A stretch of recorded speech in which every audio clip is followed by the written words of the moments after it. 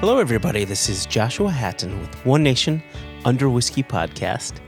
I'm joined today, and I'm joined as always by Jason. I'm watching him. I'm looking at him through my phone because we're FaceTiming right now. And Jason, you have, as I was talking, you had this look on your face like, what's he going to say? What's he going to do? No, it wasn't even about the future. It was about the past. Oh, the past. It was the way in which you said Hatton.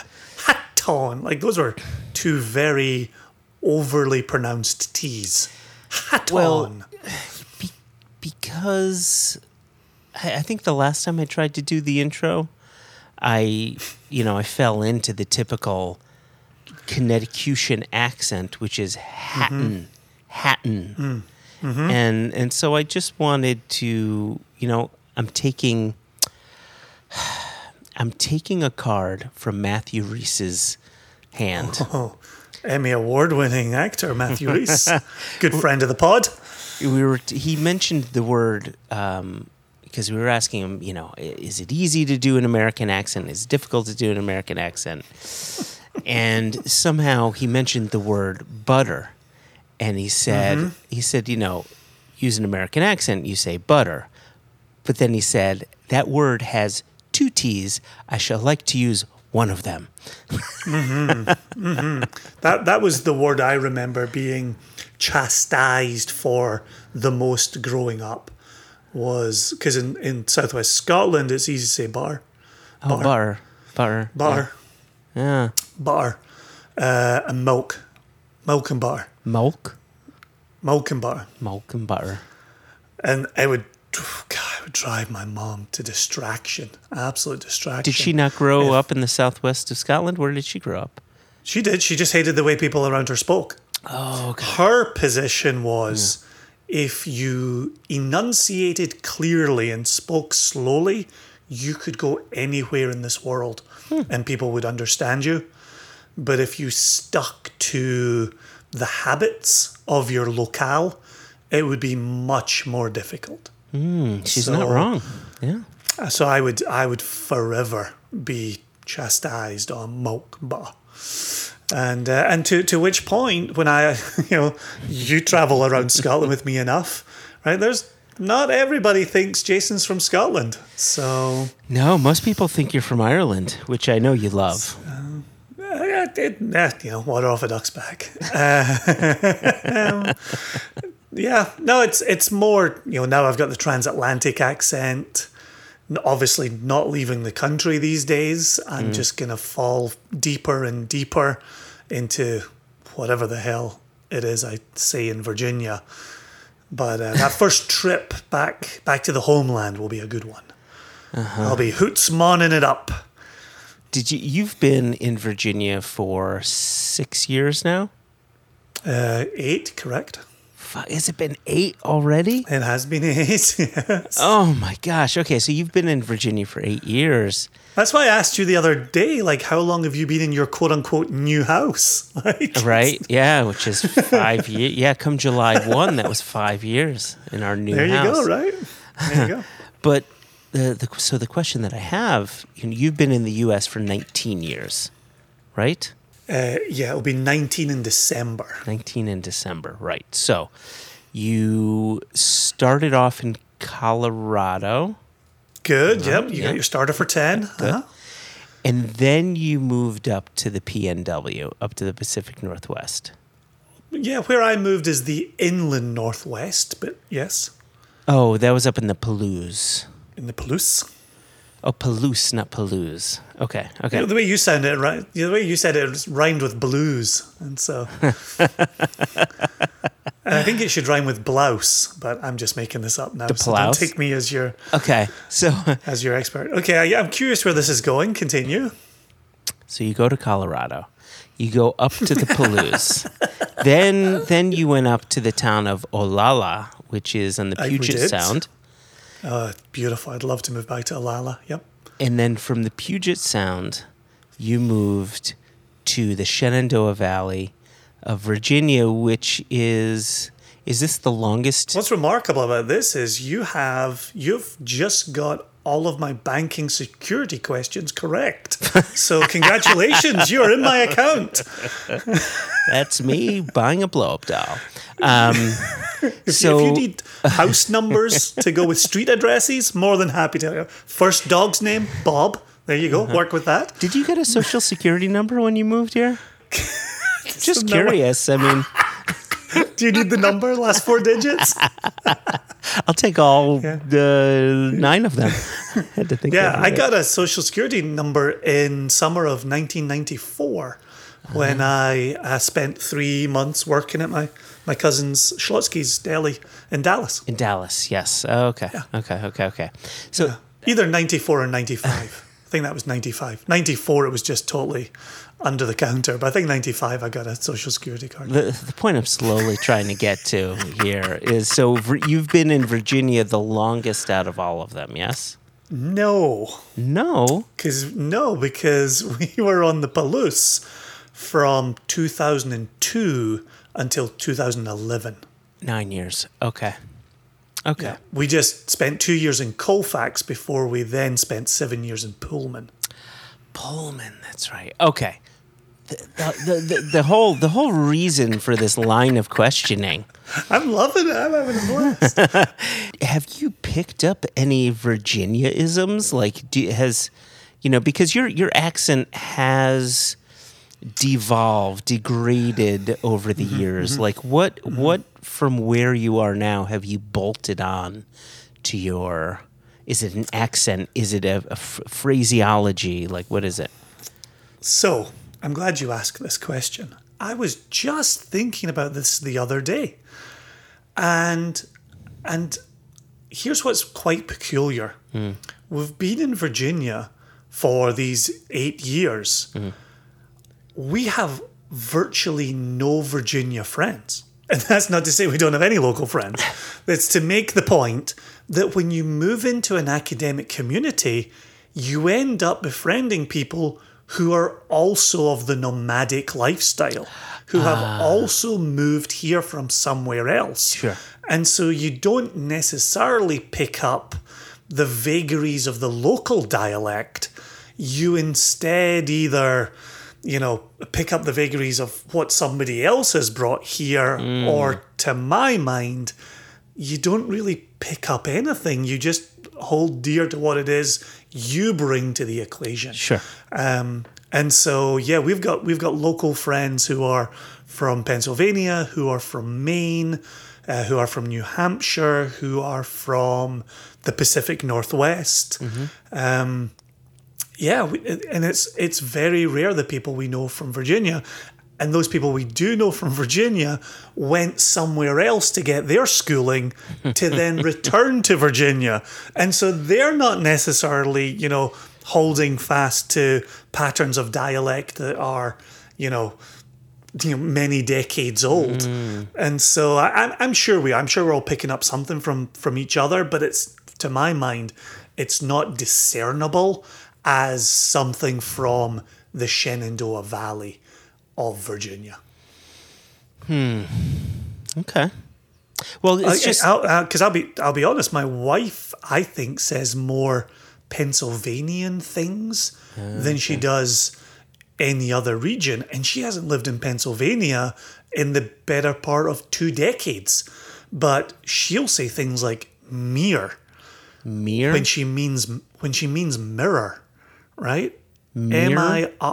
Mirror. M-I-R-R-O-R. Mirror. Does she say drawer as well? Maybe. Or draw. Some people say draw instead of I've drawer. stopped listening by that point. Like, drop your drawers? No. Like I've stopped listening at that point. I've just done what I've been told. No, if you go to your dresser and you open up a drawer.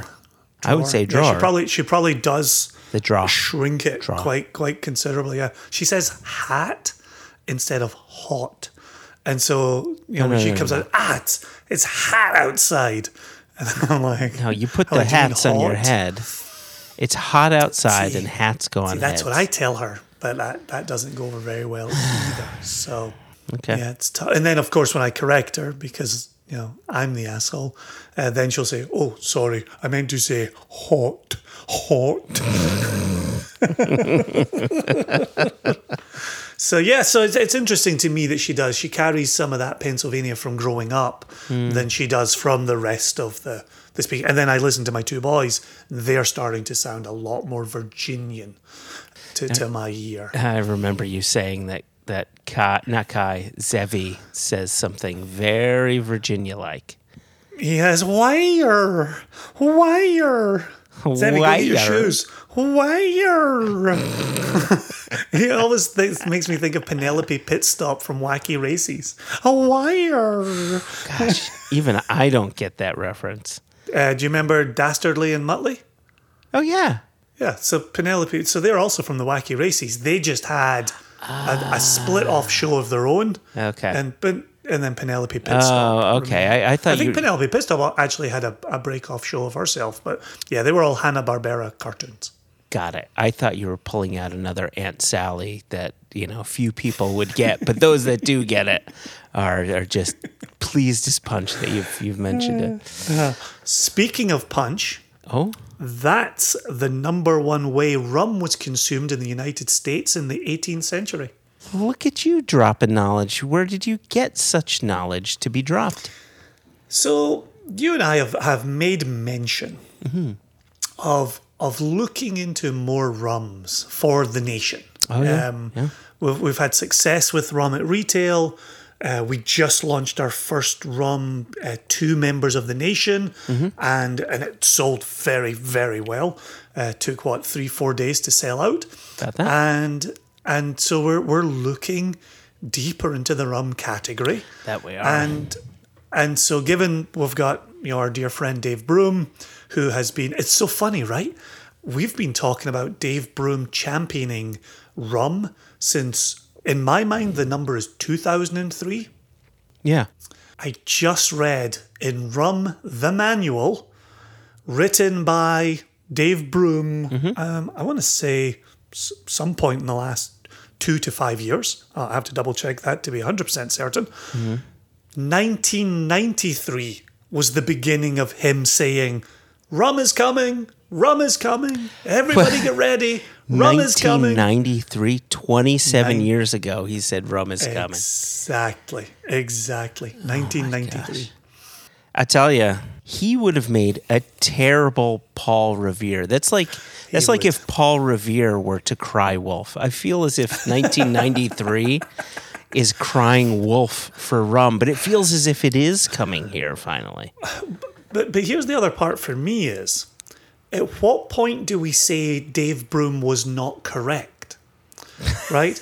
Because to my mind, if you say it every 3 to 5 years for 30 years, I think there comes a point when we say even a broken clock is right twice a day.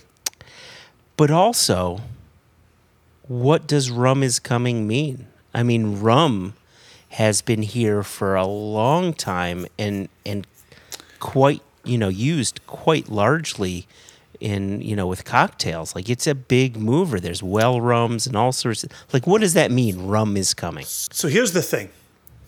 If you look at the history of rum in the United States over the last 200 to 250 years, it has, just like my knowledge of the whiskey industry, it has had a series of peaks and troughs. And it has been in favor and it has been out of favor. And so the return to tiki, which I think is being a very, I saw the rise of tiki 5 years ago, 10 years ago. Tiki first came to this country in the 1930s, right? Hot off the heels of Prohibition, hot off the heels of Cuba, and Cuban rum being discovered by those who left the US Prohibition and went down to Cuba and had a wonderful, wonderful time. Tiki kind of came back with them. And so right now to say rum is coming, rum was here, it kind of went away a bit and then it came back in one form. For me, and I could be completely mistaken in thinking of it like this, For me, I'm looking at it where we talk about how omnipresent vodka was in the 80s and brown spirits were trying to battle against that. You had the creation of light whiskey, which American grain whiskey, which you and I have talked about many, many times. But then you contrast that with today, where you and I talk about from about 2006, plus or minus 2 years, you've got the beginning of the boom of Scotch whiskey, which then became global whiskey, which then became American craft whiskey, right? It's all whiskey all the time. Yeah. That's the champion. And so my take has been, given that all of that is cyclical, when will rum get its return to that extent? And that's a thing that I don't think we're close to. But as you and I upturn more and more stones, and you and I speak to more and more people who are as deep into rum as you and I are into whiskey, whiskey writ large, both with an E and without an E, you and I are starting to hear from them. Yeah, we're seeing an increase in demand. We're seeing an increase in people wanting to talk about this, an increase in people wanting to learn about this. And you and I are seeing it, and this was part of the Angostura release that we had for the nation. We're seeing bourbon drinkers who are more than happy dipping a toe into rum. Yep, makes sense. You and I are approaching single malt drinkers who are intrigued in dipping a toe into rum.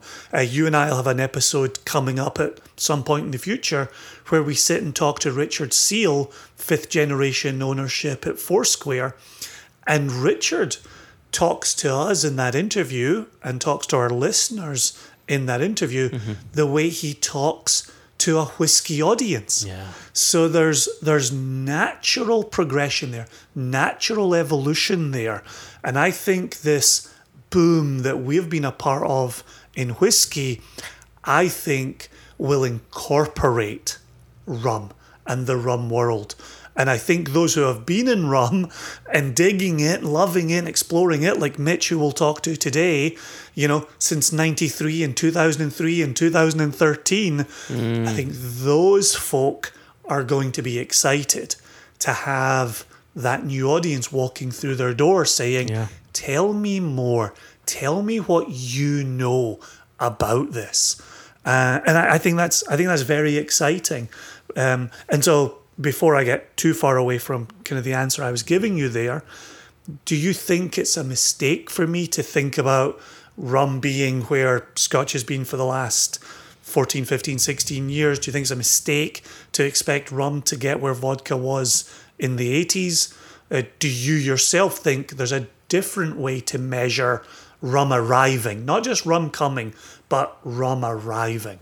I do believe that there's going to be a different way to measure it, because if you think about the Scotch whiskey boom, that was a focus on single malt, and so much so that it was at one time that 95% of the Scotch whiskey industry was all blends, 5% was single malt.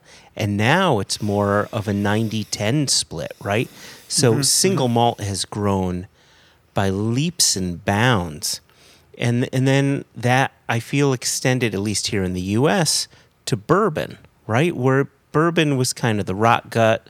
Maybe you'd go into a mix like a Manhattan or an old-fashioned or, something like that. But then all of a sudden people started drinking it straight like they would single malt. And I think with rum, because it is such an amazingly broad category that comes from dozens of countries, and you've got unaged rums and spiced rums and all this stuff, like, will those that drink single malt and bourbon convert to rum? Like, to me, rum arriving in the sense that Scotch whiskey or bourbon has arrived means that there's going to be more access to unadulterated rums that people are going to want to drink straight. And I don't know if it's going to get there. You know, a lot of people thought that Irish whiskey was going to boom, and it is booming. There's more distilleries being built.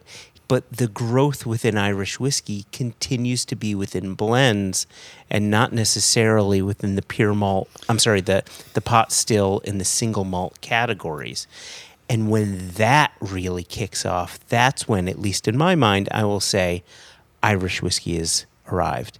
And when that happens with rum, when people just want to drink it for what it is rather than mix it with something else, then, again, at least in my mind, that's when I'll say, okay, rum has arrived. And maybe I'm thinking about it the wrong way.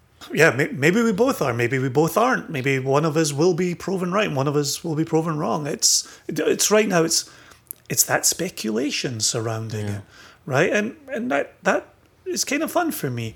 I just want to throw this in. We have a very knowledgeable audience who we thoroughly enjoy. If you like me, like Joshua, if you want to know more about the rum category, I would recommend jumping in where I've just jumped in. I picked up Dave Broom's Rum, the manual, just on my Kindle, and it's $3.99.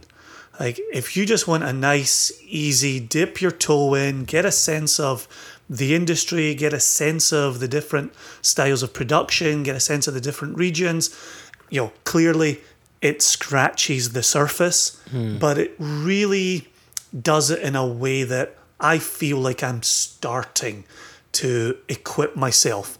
And if there's a part Dave doesn't cover in more detail, I know to go find another resource that'll be the deep dive into that. Yeah, and so if you just want to scratch the surface and just get a base understanding of the category, I do recommend Rum, the Manual by our friend Dave Broom.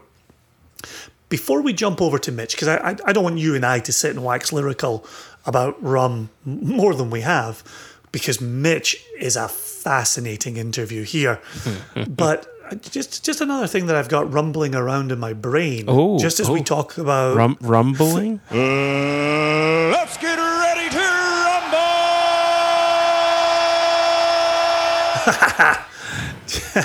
Too easy. Geez, what was I going to say? Now my brain's gone empty.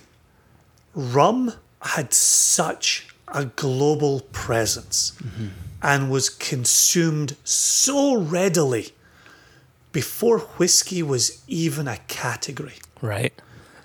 Right? And so the thought that this drink that you and I champion, that is, you know, from my homeland, wasn't even on a menu when brandy and cognac and wine and rum were the options of the day. Just rumbles around in my brain and just has me thinking, wow, we're the new kid on the block, going up to people saying like, hey, you ever heard of this? What's it called? Rum? You ever heard of this? Here, you want to try it? Like, oh my God, the audaciousness, the audacity of us is terrific. So there you go. That's rumbling around in my brain.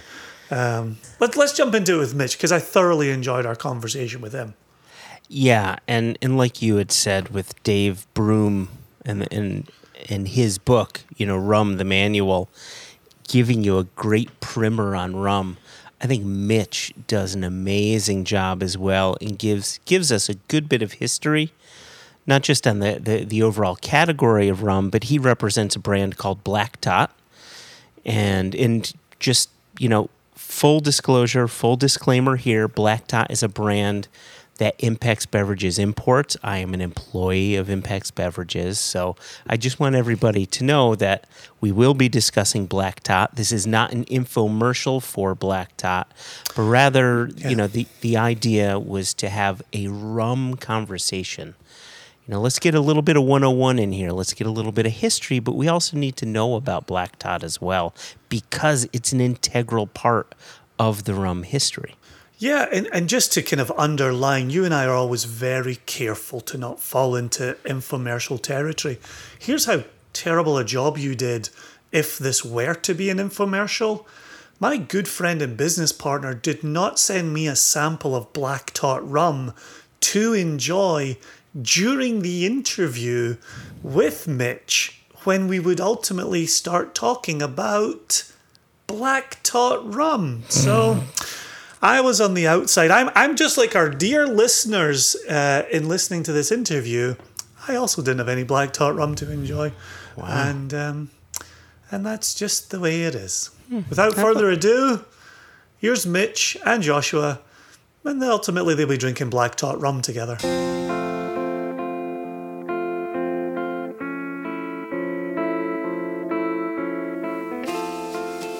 So first off, Mitch, thank you for joining us. We really, really appreciate it.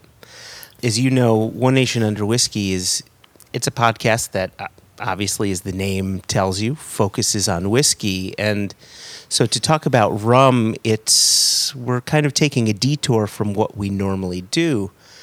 However, as independent bottlers, we've to date, bottled, four or five rums? 5 rums right now. And what we found as we bottle more and more rum, many of our Scotch whiskey drinkers are starting to follow along, right? They're curious about dipping a toe into rum. I think bourbon drinkers have found perhaps an easier path to rum, and maybe Foursquare has been a bit of a gateway to them. There's so many similarities in flavor profiles from Foursquare rum to bourbon, certain keynotes that bourbon lovers look for. But I think there's a good number of people out there, whiskey drinkers, that are nervous to dip a toe into the world of rum. I was part of a Zoom tasting last week, and we were focusing on Japanese whiskey, and we started talking about rum, and I brought out a bottle of Black Tot, and I'm drinking that. And the guy we were speaking with says, I just don't know where to go with rum because everyone I've had has been way too sweet. Someone told me that, it may say 15 years old, but maybe it isn't 15 years old. And I don't like, Captain Morgan. Like, I don't want it spiced. And so it's difficult to point a whiskey drinker in the direction you think a whiskey drinker would want to go to, right? To a dry rum, to something that doesn't have sugar into it. And then, and this is it's a bit of a long setup here. And then the other aspect of rum is that, at least here in the U.S., it has been white rum that's made for cocktails and really nothing else. And then on your journey to the serious side of rum, which I think might be where whiskey lovers want to go, that's where they want their destination to be, there's tiki along the way, which is almost like, a bit more geeky rum, but it's silly and kind of fun. And then there's this weird tiki culture, which can be kind of unusual and confusing to people. And so with all that said, how do you, when you're talking to people within the whiskey world, how do you talk to them? How do you tell them that, the rum world is okay to visit and here's why? Well, first of all, thanks very much for having me on, Josh and Jason. It's great to be at the first ever One Nation Under Rum. I think the name change is great, and I'm glad you've seen the light finally. It's I think I always think back to the first ever shift I did at a bar, and I was very lucky. It was a rum bar in London called Trailer Happiness, and I'd been trying to get a job there, and one day they said, okay, come in tomorrow, we're doing a stock take. You can come in for a couple of hours and help me with that. And on the back wall of Trailer, you've got about 300 rums, and he was calling out each rum and giving me the figures of how much rum was left in the bottle, and I was writing it all down. And most of almost all of those rums at that time I'd never heard of before. Half of them I'd never seen before or since, and half the places they were from I'd never come across before. I think it could be so hard when you first start off because it's a completely foreign world, it's completely foreign land, and you're trying to get your head around all of these places, and it's very, very tough to know where to start, and so anyone who's sort of, as you say, dipping their toe into the rum world, I completely empathize with that because I remember exactly how that felt. And it's almost like the only experience in my life I can relate it to outside of spirits is when I first started listening to Bob Dylan albums. And my friends like, you've got to listen to this Bob Dylan, it's amazing. I'm like, cool. And he plays Blonde on Blonde. I'm like, this is amazing. And then then he puts on Freewheeling. I'm like, oh, this is really cool too, but it's completely different. And then I'm going through all of Bob Dylan's albums being like, oh, just they must all be amazing. And then there's Christian rock and there's all these random ones, and I'm like, how the hell is this all the same person? How is this all the same? Like, there's like 70 albums on here. Like, how do I know what to listen to first? And then you go like blood on the tracks. You're like, oh, I like that one, but how did right? And then you find another, and it's like this mountain where if you don't have a guide sort of show you which path to go up, you might try 100 rums which are awful before you find one that you love, and it's very, very tough when you're getting in because unlike I think the whiskey world, which has done such a wonderful job of educating people, even people who know nothing about whiskey, I'd say, oh, well, do you want to try a Scotch or an Irish whiskey or an American whiskey? And they'll have a basic understanding. They'll go, oh yeah, I think I'm going to like Scotch. I think I'm going to like this, whatever, like real basic stuff. In the rum world, if I said, what do you think you prefer, Barbados or Jamaican rum? No idea. I don't know. Well, it's all the Caribbean, isn't it? It's like, it doesn't have that same basic understanding for people from the offset. We've got to build that up, and we have to do a better job, I think, in the rum world of guiding people, of helping people through those first few hurdles, because otherwise, you pick up the wrong rum and you go, oh, this has got a pirate on it, must be authentic, and now we've lost you. So that was going to be the question I wanted to put in front of you is, even within the Scotch world or the single malt world, we understand the regions to be very general, not particularly accurate, but it's still a shorthand that a lot of us still return to just to paint Scotch with broad strokes. Highland, Lowland, Islay, world, where we now say, Irish, English, Welsh, Indian. Are there even broad strokes within rum, or are you still looking at, even if you're looking at Jamaica, even if you're looking at Barbados, there'll be one style of rum at this distillery, another style of rum at that distillery, or is there some kind of regionality to this, no matter how broad?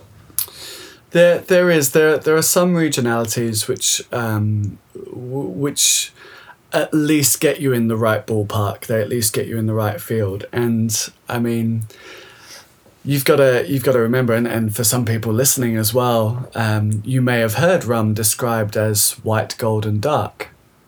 I mean, what a shit way to describe spirits, right? Okay, like if that's where you're starting in your rum journey as white, gold, and dark, it would be the same as saying, oh, I drink brown whiskey. What the hell does that mean? Like we're not. It's not like rum is like, oh, we're a little bit behind in our understanding. It's like, no.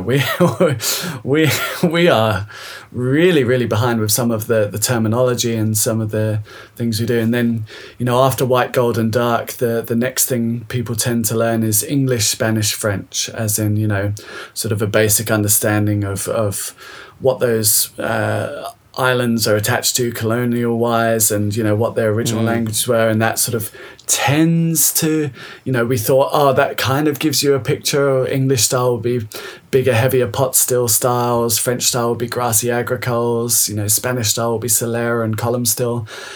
And that's like, yeah, sometimes. But again, it's that would be the equivalent of saying, what kind of whiskey do you like? I like European whiskey. Okay, again, it's too broad a term. And then by the time we get down to individual islands and countries, that's where, okay, we can, yes, there may very well be differences between distilleries. There usually are. But generally there'll be more in common than not in common. There's at least a general idea that this island will make this style, and within that island those 4 distilleries will do this, and this. Some countries, some islands only have one distillery, so that that really narrows it down. But that distillery itself might make 20 different styles of rum within that one distillery as well. So even then it gets tricky, and we have to, again, like anything, you've got to get more and more specific. The more you understand, the more you learn about it, the more we can narrow down that conversation and be able to say exactly what you want. But yeah, the rum world for years was not very good at that, and I think hopefully we're starting to get a bit better. So yeah, again, it just trying to lay down the groundwork for our listeners, but trying to fit the idea of rum within a whiskey mindset.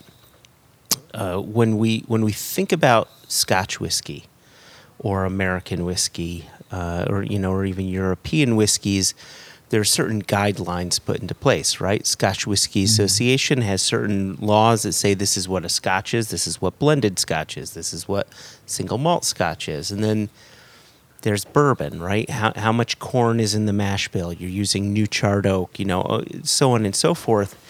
But again, we're putting these in the context of the regions where these are meant to be made, right? Scotch can only be made in Scotland, and therefore they can control what that production looks like. Bourbon can only be made in America. Again, they can control it.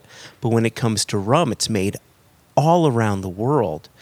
And my understanding, and you and I have talked about this a little bit, Mitch, but my understanding is there's no unifying laws around rum because it's very difficult to unify 20, 30, 40, however many countries are making rum.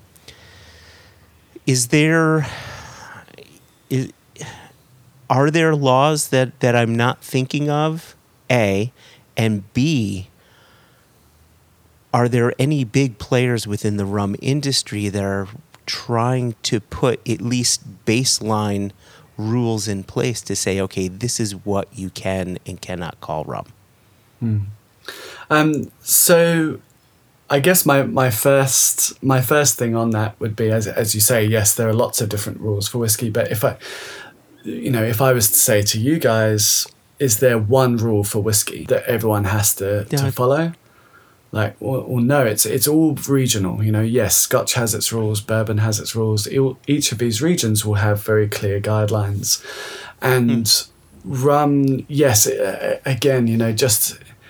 There are a lot of countries that make rum. There are a lot of islands that make rum. But it would be interesting to see side by side, nowadays how many regions are making whiskey and all the local regulations for each of those as well, and see, what those numbers actually stack up by. Because I have trouble keeping up with you guys in the whiskey world. It's like, okay, what's going on now? Right, okay. So yes, there are local rules, and some of them are more enforced and more enforceable than others. And this is where it starts to get tricky, because you can have local traditions and customs, right? You can have this is how we've always made it, so this is just what we do. And we don't need a GI or an AOC or a whatever denomination to sort of say, okay, this is in writing because this is just how we do it. That said, there are some places in the rum world that absolutely do. So Martinique is probably the most famous example. They have an AOC, an Appellation d'Origine Contrôlée. Apologies to any French listeners, but that's their that's their rule list. You know, you can ferment to this ABV, you can ferment for this many hours, you can have this Brix content in your wash, you can only distill using column stills, you can only distill to these ABVs. Like, they're super specific, just as the French are with everything they make, you know, cognac, champagne. The French are amazing at putting rules in place. But then you've also got, you know, Venezuela has its own appellation as well, so you can only use locally harvested sugarcane molasses. You have a 2-year minimum age limit on all the rum. Like, they have a lot of rules there too. Cuba has a 2-year minimum age limit. Puerto Rico has a 1-year minimum age limit. I'm throwing out age limits there, which is actually more uncommon in rum. But there are lots of local rules, and lots of, as I say, some more codified than others. Now, the tricky part is you can have all the rules you like in the world, but then you need the rest of the world to obey those rules, you know?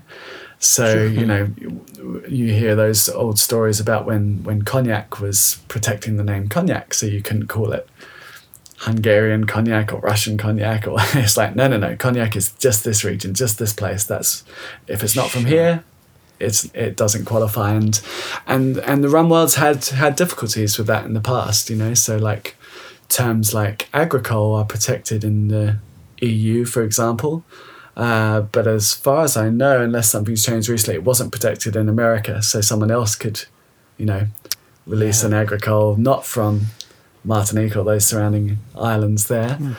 And depending on which countries enforce the rules and which countries don't, that kind of weakens your trademark on that term. So there's a lot of different legislation to get through with that, and it's not always down to the rum producers themselves.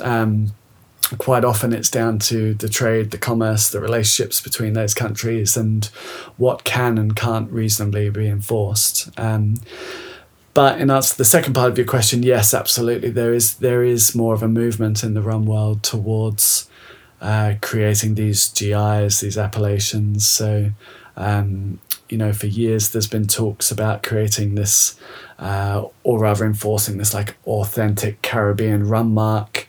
There are people trying to enforce, you know, more local regulations. So, like, making sure the GI for Jamaica is a set clear list of rules.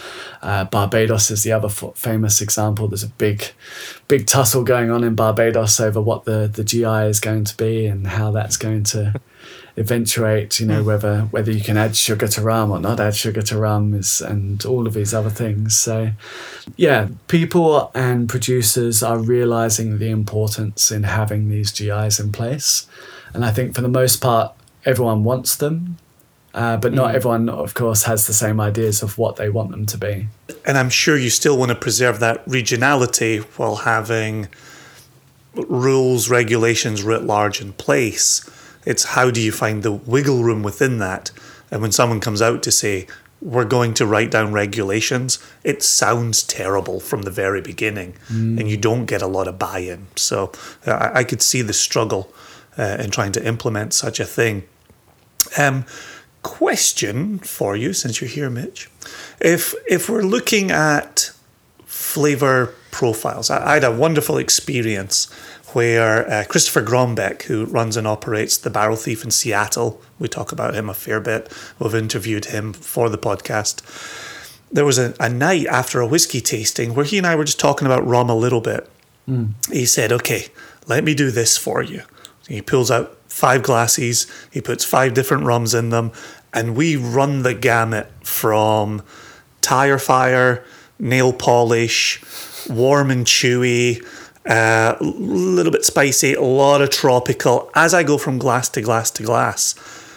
How do you articulate those styles to people, and what styles do you encounter as you explore this rum world?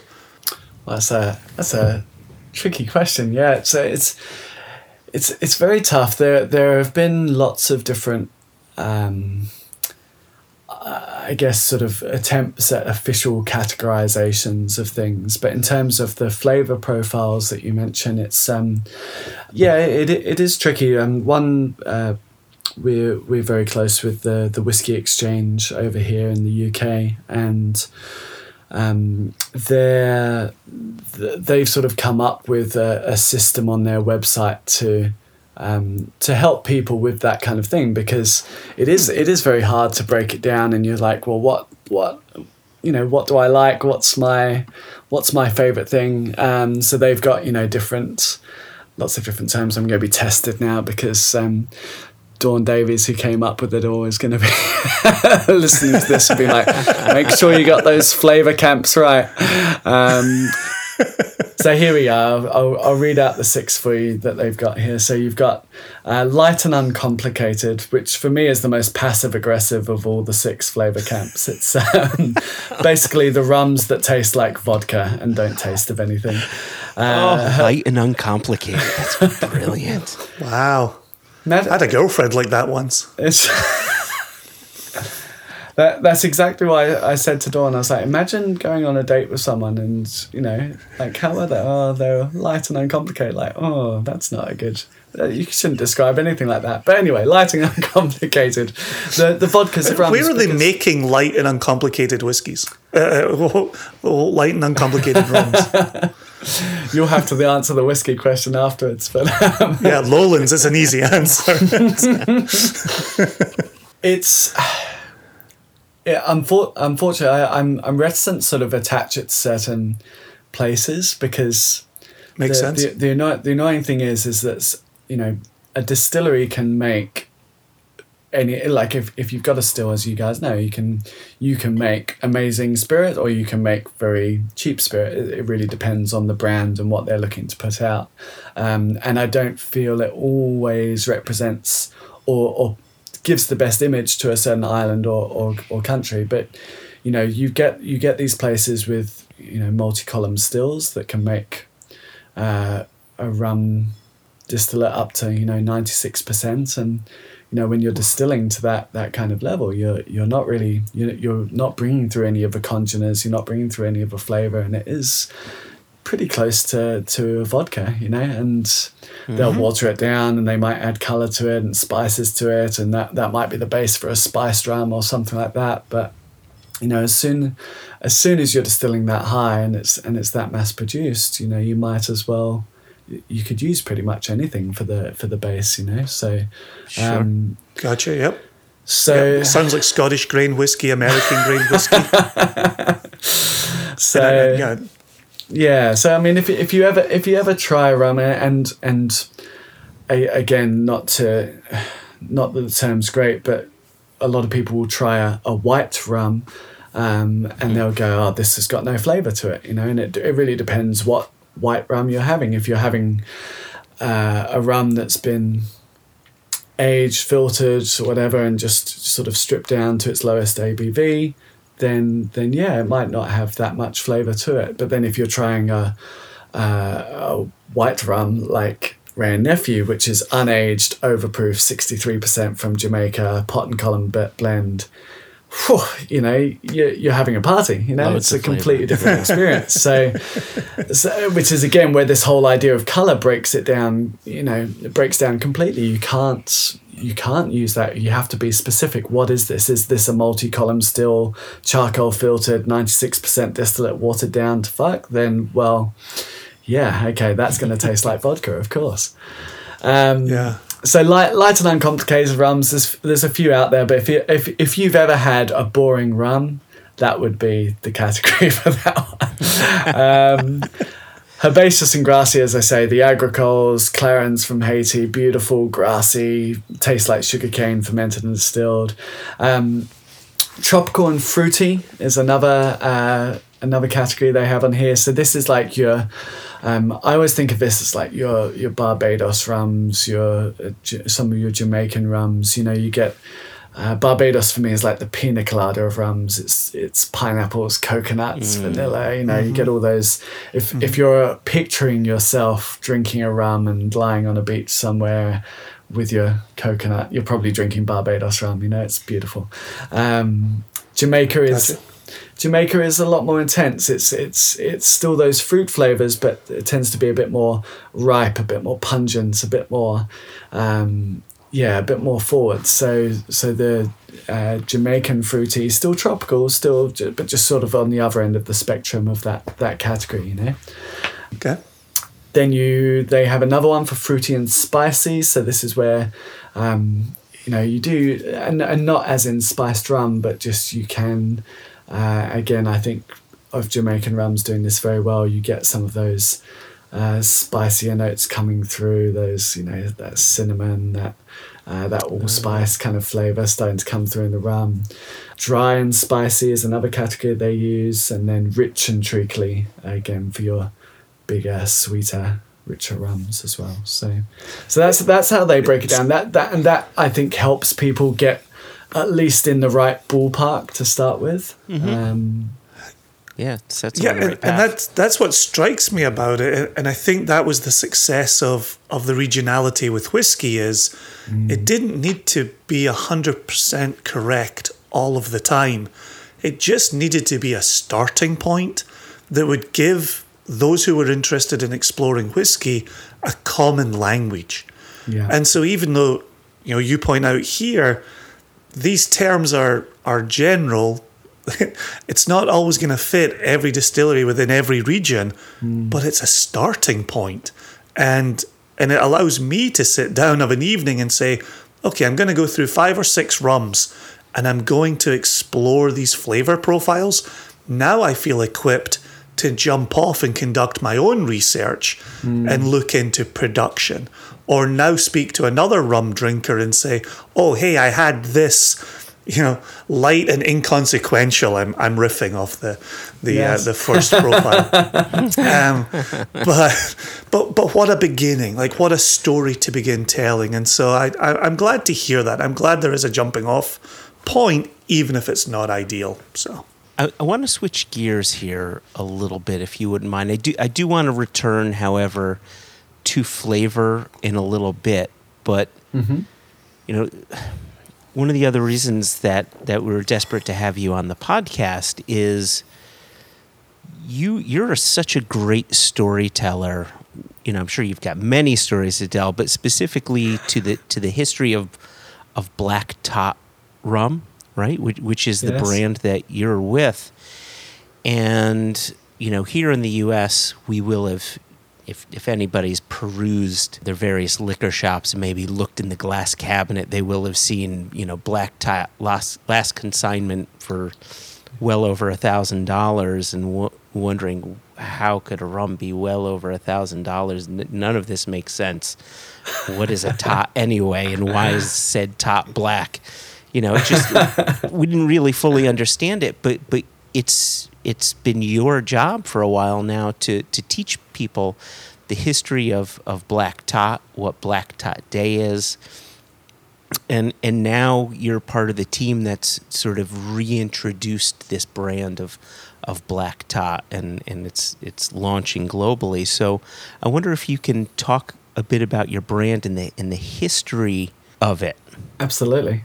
It's funny you mentioned the glass cabinet. Actually, someone sent me a link the other day. I don't know if you've ever watched Trailer Park Boys.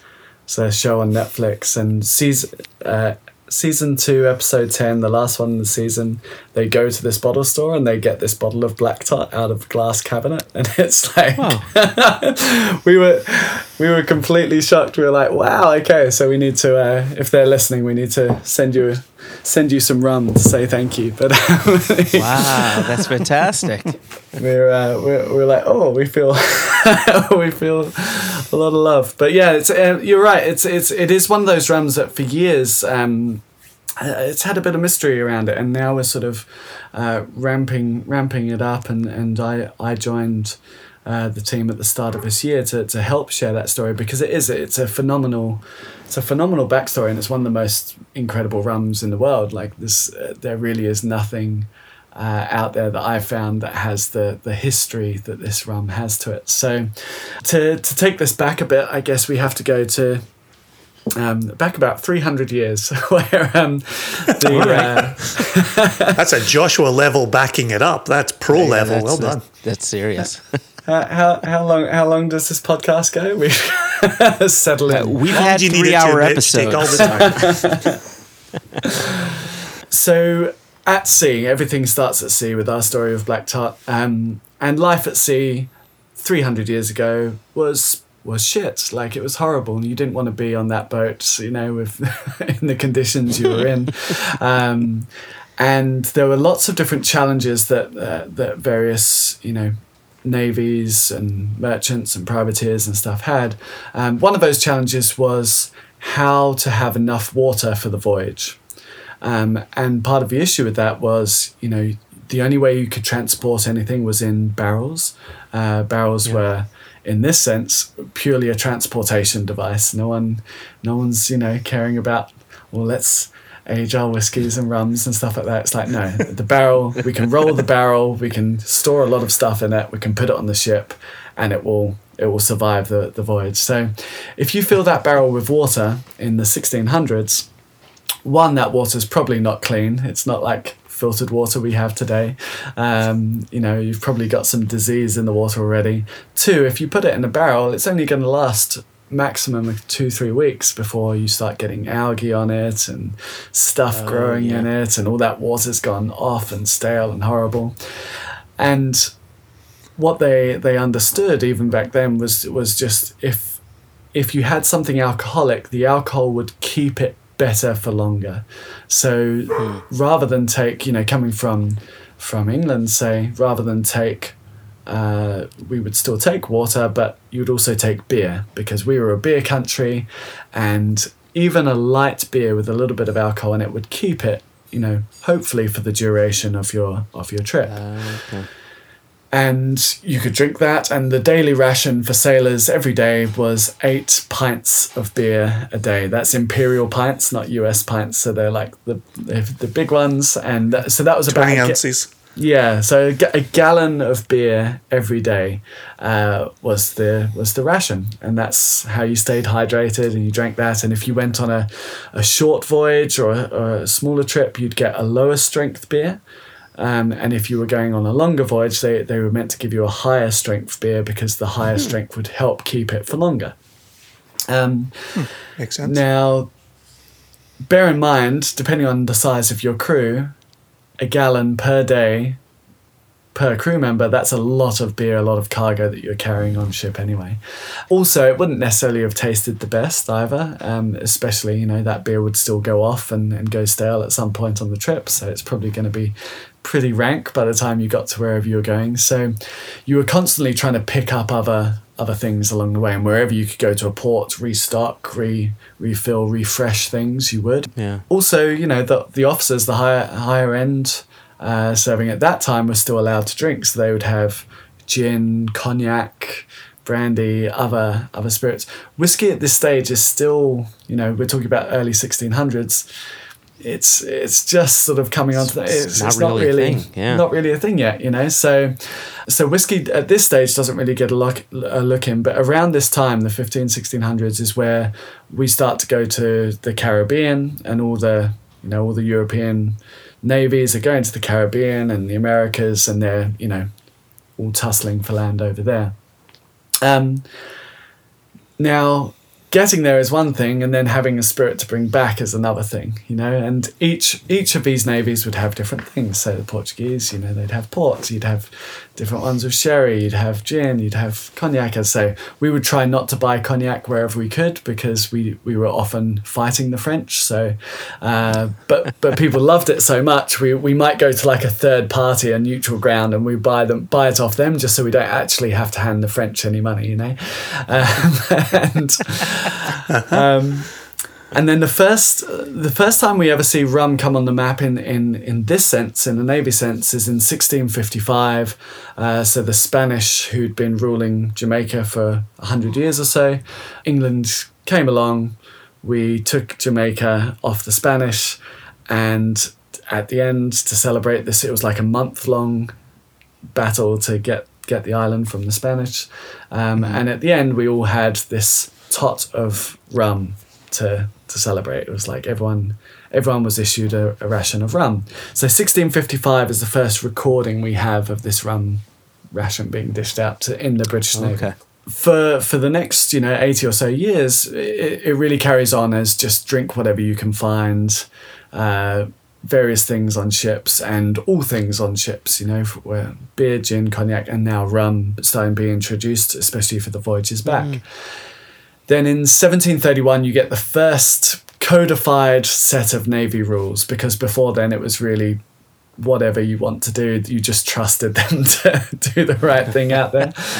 So they were like, maybe we should have a set of guidelines for this. So 1731, they write the Navy rules, and as part of that, they say, you can have the beer ration still, or you can, if that's not available, you can have a half pint of overproof rum, or any spirit, but rum comes into the thing. Now, half a pint, I don't know if you've ever had half pint of overproof rum, but that's a pretty fun night. And trying to run an entire crew that's all on a half pint of overproof rum every day, it didn't last very long. So they quickly halved that to a quarter pint.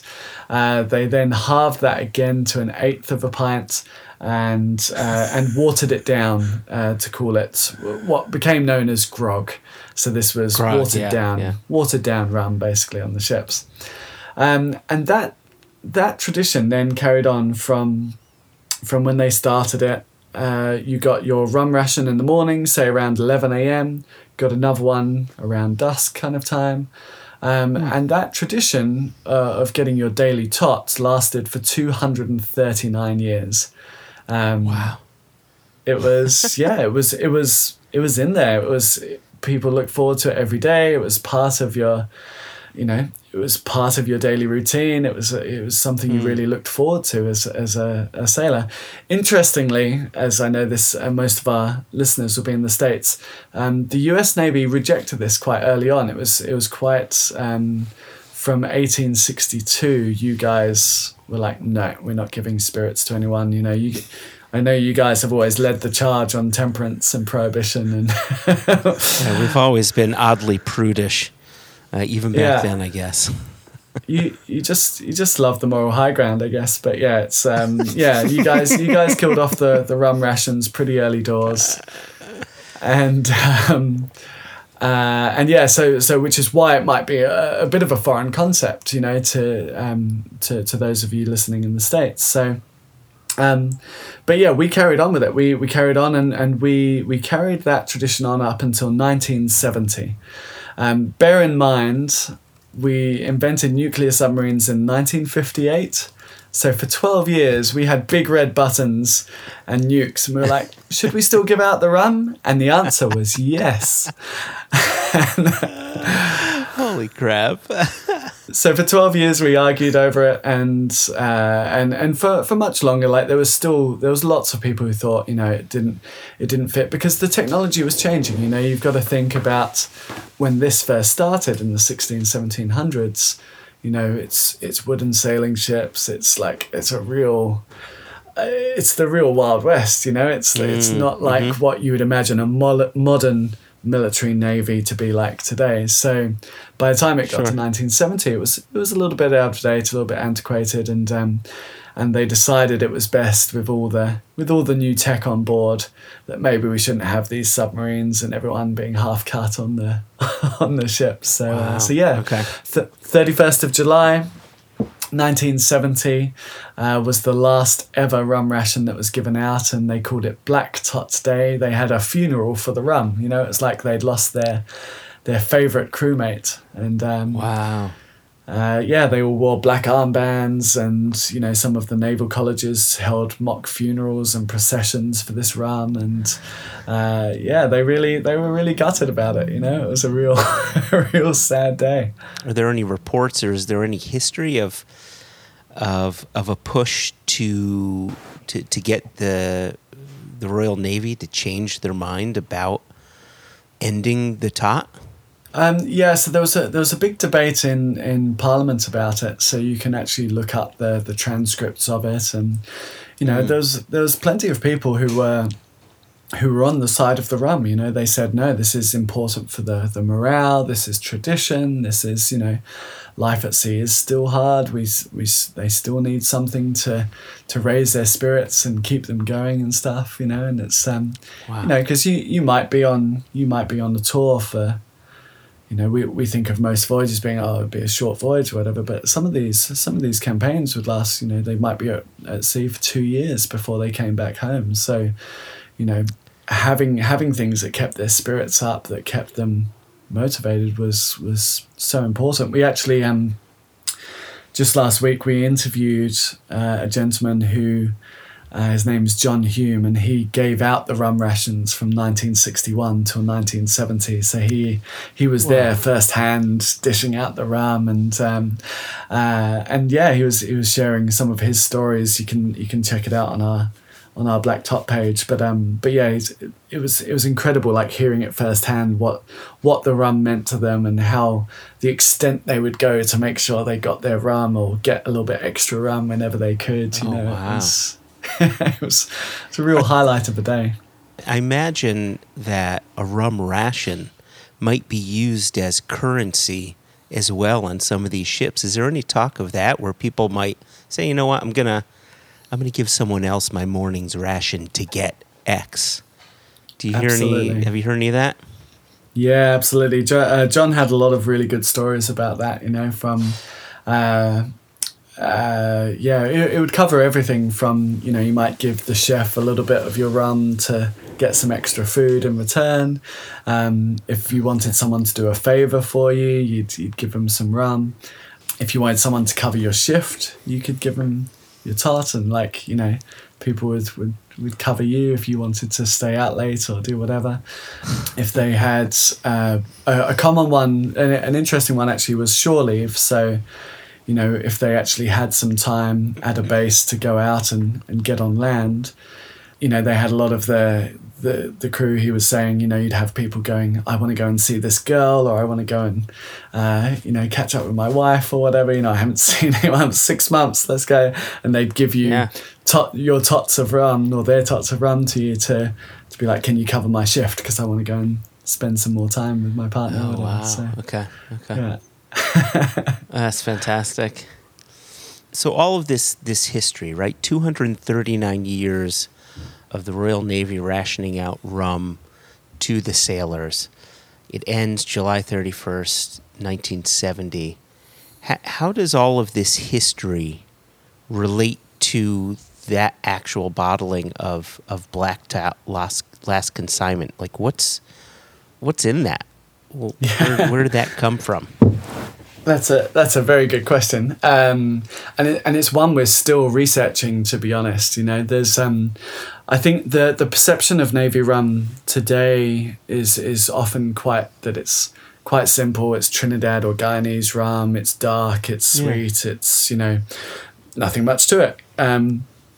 But that isn't actually how that rum came about at all, and the more we delve into the blend and we find the records of the rums they bought and blended into this blend for the Navy, it's quite incredible and quite a few surprises in that mix. We came onto the scene, how our story started was, would have been almost 15 years ago now. An ex-sailor came to Sukhinder Singh, who owns Whiskey Exchange here in the UK, and he had 2 flagons, which were these like stone ceramic jars that held about 4.5 litres of rum. They covered in wicker, had a little red wax seal on the top with a date on it. And he came to Sukhinder with these 2 flagons and said, I've got 2 Navy rum flagons. Would you like to buy them from me? And Sukhinder at that time hadn't seen them before. He said, yeah, okay. And so he bought the 2 flagons off him. The sailor told a friend who had and another old boy in the Navy had 5 Navy rum flagons. He brought those along. Sukinder bought those 2. And then they told another mate who had 10 flagons. And at that point, he was like, okay, hold on. You must be getting this rum from somewhere. Where's the source, you know? So Sukinder started doing this research. He started calling up, you know, the first port of call was obviously to contact the Navy and say, right, where is this rum? Because you must have had some left over. You know, you stopped it in 1970. And the vote to stop it all occurred within 3 days. Like, they had the vote on the 28th of July. 3 days later, they had the last tot. So, and at any one time, they were blending about 4 million gallons of rum for the Navy over, you know, at different times. God. We think that scaled back a little bit by the time towards the end, but you know, they had a huge quantity of rum on hand, and they were creating one of the world's biggest rum blends at the time. You know, they were the biggest customer to a lot of distilleries in the Caribbean. So Sure.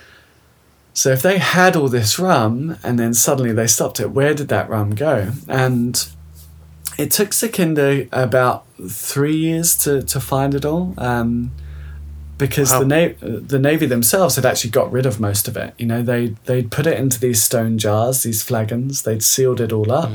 They'd put it into these warehouses. But where all the old docks were on the River Thames is like prime real estate in London now. So, of course, the time came where it's like, well, we could probably store stuff somewhere else, and we probably don't need all of this stuff anymore anyway. So warehouses were shut down and sold. Stock was moved along and sold off or given away or whatever it was. We know they kept some of the rum. So if you ever see, you know, some of the royal weddings or state occasions, occasionally you'll see one of these flagons come out, and they're using it as tots for that. But especially if the person from the royal family or whatever was in the Navy, they'll often use rum as their tot. But yeah, the rest kind of went missing, and it took a few years to track it all down. Some of it had actually ended up in the States, some of it was in Europe, and Sukinder basically went around tracking all the people who'd sold these rums on, finding where it had all gone around the world, and then bringing it all back. And we now basically have this like little stash of Navy rum flagons up in our warehouse in Scotland, and you know, a portion of those were bottled to make Black Tot Last Consignment, and we put them all together and bottled that about 10 years ago. And we still have some flagons on hand as well, which I'm excited to see what we do with. But yeah, That's remarkable. It's incredible, you know. And this rum that went into Last Consignment, these flagons, you know, you can't recreate it today. This is the crazy part, because to give you some backstory on the Navy rum blend, they built these blending vats in London. They were blending, as I say, about 4 million gallons of rum. They were getting rum from lots of distilleries which today have closed down and are demolished. All of the casks would have been shipped at sea, aging at sea, no plastic containers back then, so everything's getting that dynamic aging or aging at sea, however you want to call it. Blended in, as say, these giant open wooden vats, so you would have had tremendous angel share. Even in London, you know, the angel share of these vats would have been almost 10% a year, you know, because so much was evaporating off. The vats caught fire twice. So there's a great story where the top of these vats were just all on fire and this rum's burning off. It was like the ultimate tiki bar, right? And like all this rum burning off. And they sent the fire brigade in to put out the fires, and it took them a week. And the first few days they had to keep switching people out because the fumes would just make all of the fire brigade drunk. So they had to they couldn't stay in there for very long, and had to find different ways of actually like filtering out all these fumes. So yeah, this rum's seen some history. It's seen some pretty crazy days, and yeah, we even if we tried to make something like it would never be the same. It would never have that complexity. Yeah. You know, that blend was continuously being topped up for over, you know, from the early 1800s to pretty much near the end of 1970. So for over 100 years, you're just continuously adding like this, like the ultimate mother broth of rum, you know, Yeah, just sure. completely Yeah. adding to it. So phenomenal. in that black tot, the last consignment, in the rum in all of those flagons, because you're just continually topping off and never really getting to the bottom of your vat, there could be rums that are 200-ish years old mixed in with some younger stuff in there as well.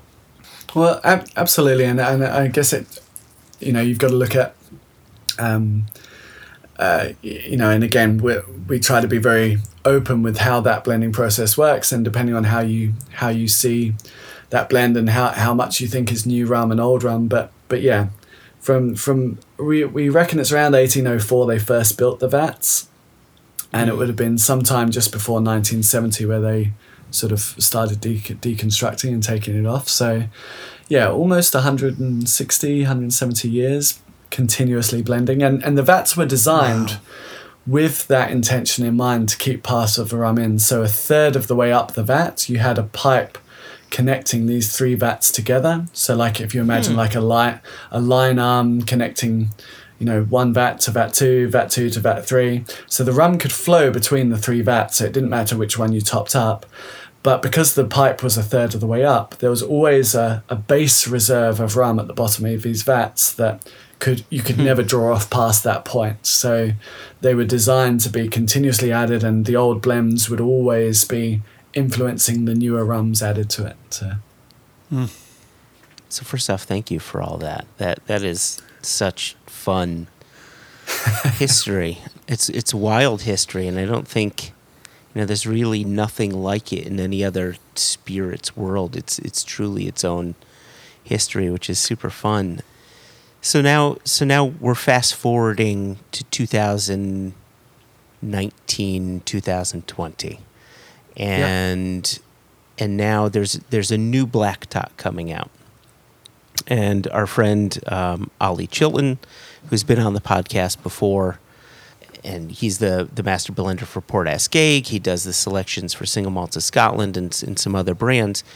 He, a whiskey guy, was charged with blending a rum to go under the black tot label. And now this is what I have in my glass. Actually, I need to refill my glass because it's just too damn drinkable. But could you talk a bit about, you know, the new black tot, which is very different, I think, from black tot last consignment, and I think in a good way. You know, they're two very different rums, and you know, I think the newer one kind of fits my palate a little more. It's a bit more vibrant. It's less sort of oak influenced and relaxed and heavy. There's a brightness to it, which I quite love. There's fewer 150-year-old rums in it. Yeah, fewer 150-year-old rum. But I wonder if you could talk about the design of that rum and the aim for it. Absolutely. So the conversation started, I suppose, after the last consignment came out, and you know, for anyone who's tried it, you know, it's a little bit of history. But as I say, it would be impossible today with today's production methods and the distilleries we have available to us and just everything about how that works. It would be impossible to recreate that rum and do it, and to do it justice. You know, we could get something close, but to really do it the service it deserves, we just don't think it's possible. And so, of course, the conversation came up pretty quickly. Well, what do you do when the last consignment runs out?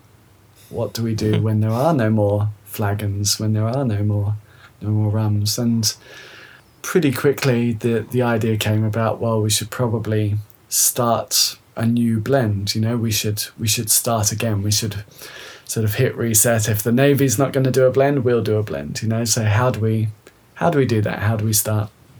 And they spent a lot of time doing it. As I say, our last release with Last Consignment was 10 years ago. We had one release about 5 years ago of some 40-year-old Demerara rum from Guyana that we found. I've had that. It's delicious.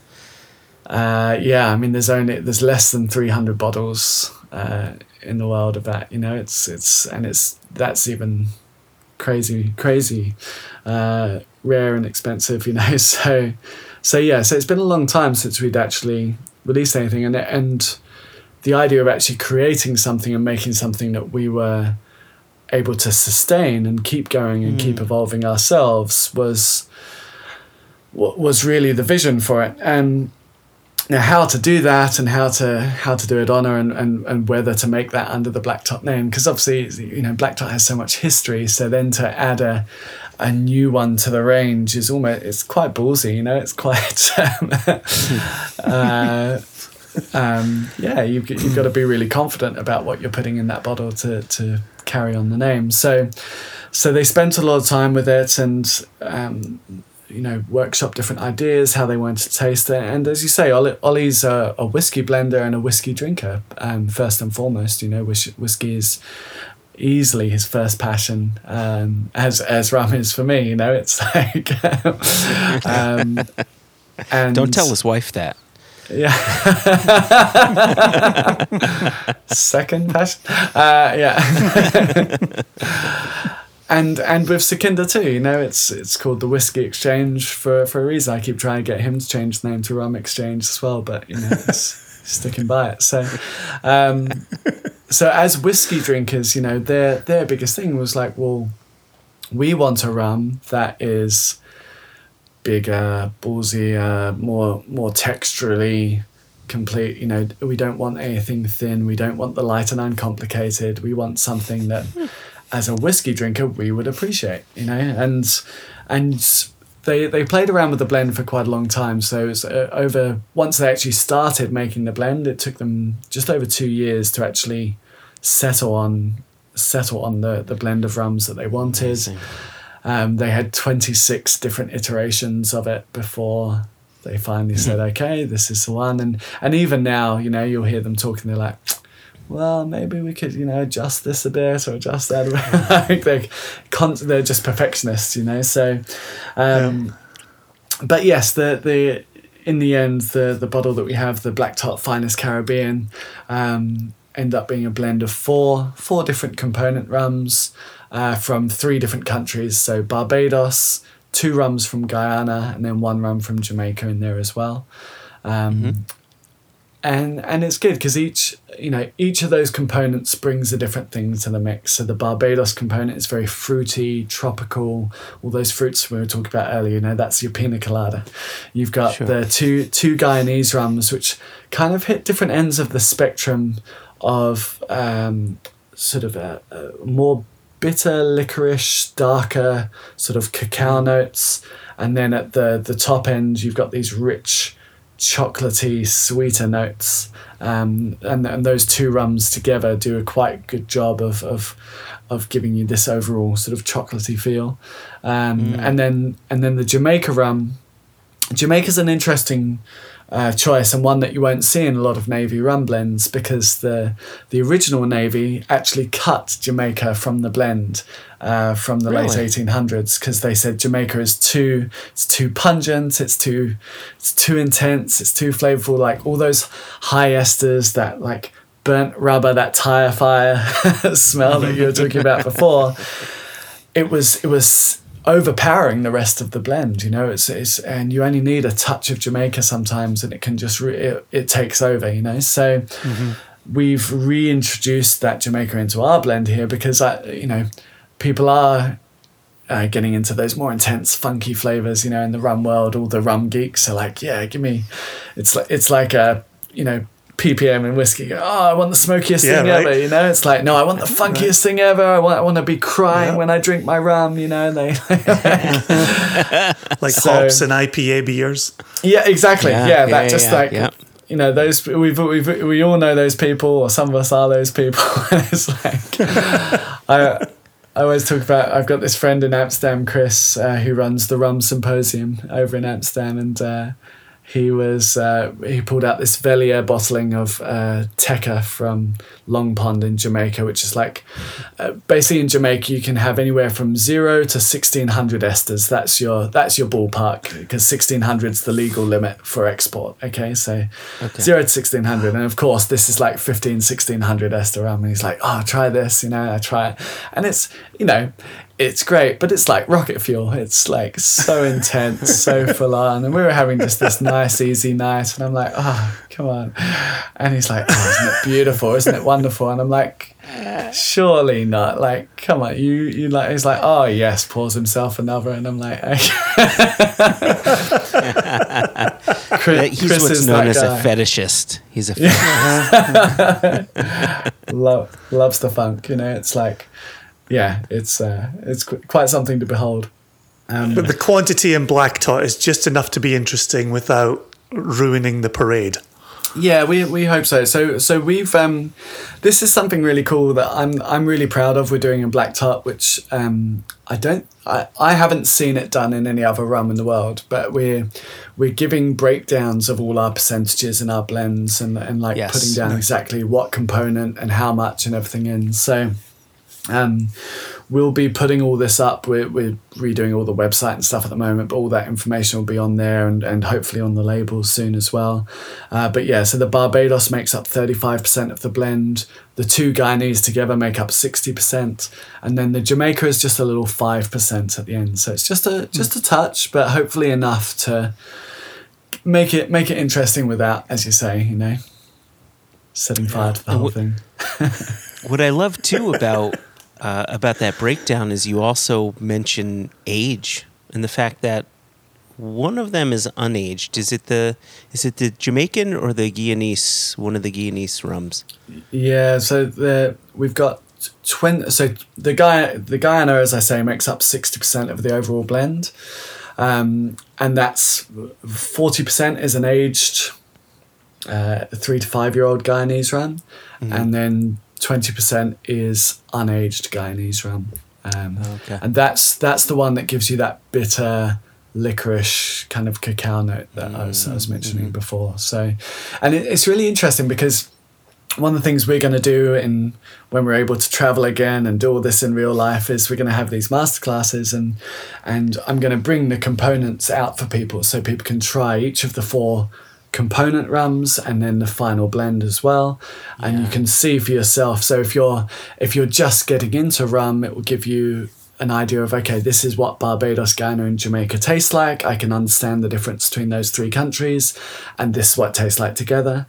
But if you're a complete rum nerd, you'll get to try this blend that's been deconstructed, which normally you'll get some bullshit from a brand like, oh, it's a secret recipe, and oh, we can't tell you what's in it, and we swam to a distillery somewhere and found this barrel, and it's filled with unicorn tears, and it's like, no, why don't we actually just tell you what's in the rum and how we put it together and why? And that seems I don't know, for me it's like watching these chefs on TV. You watch, I don't know, Gordon Ramsay or someone on TV, and it's like, oh, he's giving you his recipe. It's like, well, yeah, I mean, you've got a long way to go before you become Gordon Ramsay. You might be able to kind of copy it or do an okay job, but like, we'd rather tell you what's in the rum so you can appreciate the rum rather than all smoke and mirrors and then, I just hope you like it. 100%. It's been one of the interesting parts of the rise of craft brewers in the United States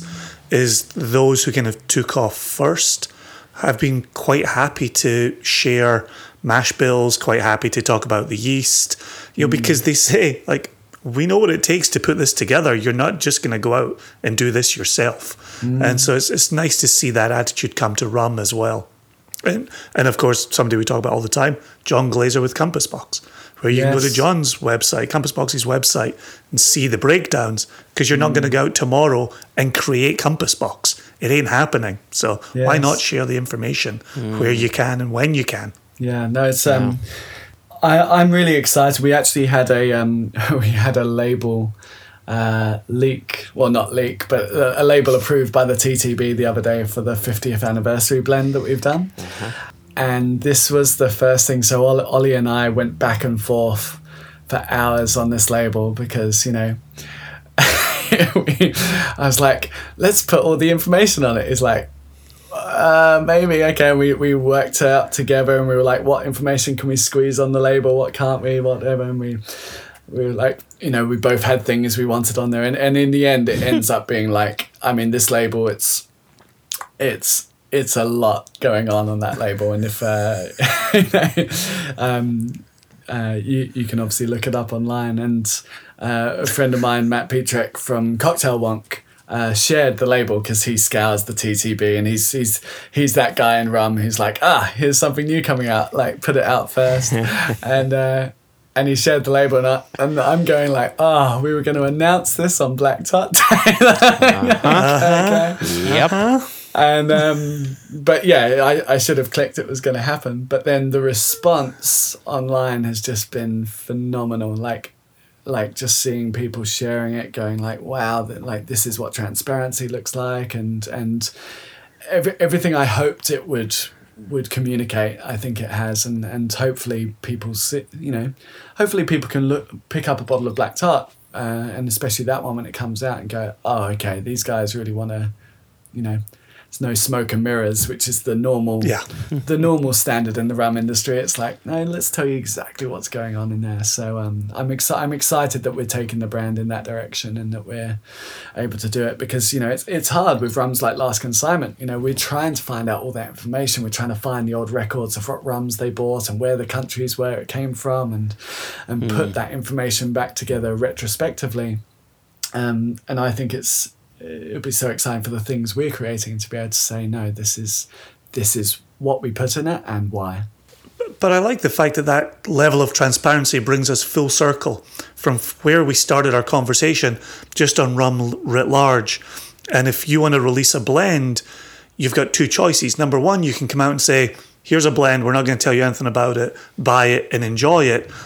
Or you can take the approach that you have done, which is, okay, let's roll up our sleeves. Let's get to the business of education. For those who want to learn, come on in.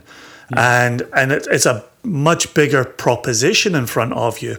But clearly, you're an engaged, passionate rum advocate, and you're clearly ready, and have been doing so, rolling up your sleeves and getting to work on the business of rum education.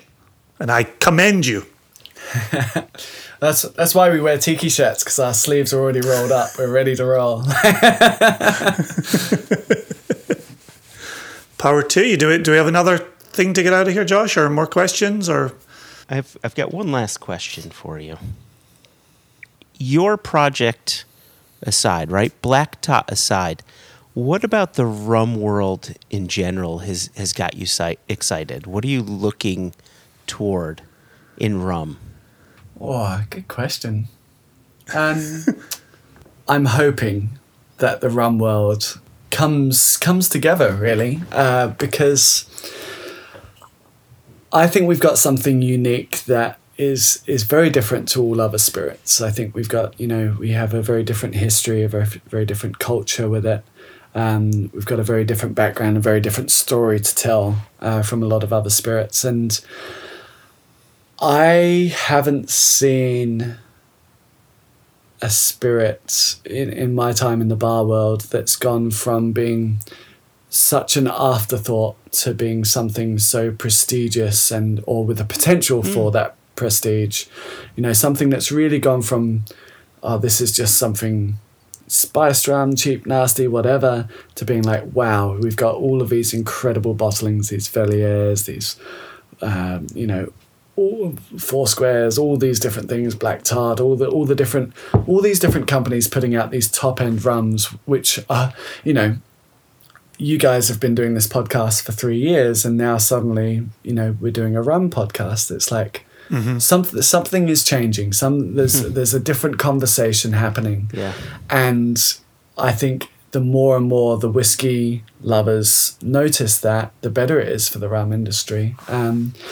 And I think we have to be careful as an industry. I think it's very because we have so much diversity, because we have so much freedom in some things, you know, like everyone right now that rum is sort of starting to get a little bit of the spotlight, and trying to take some of that way, you know, a lot of people are vying for position and trying to make rum this way or that way, or like this is how rum should be, or rum can only be this, or whatever it is.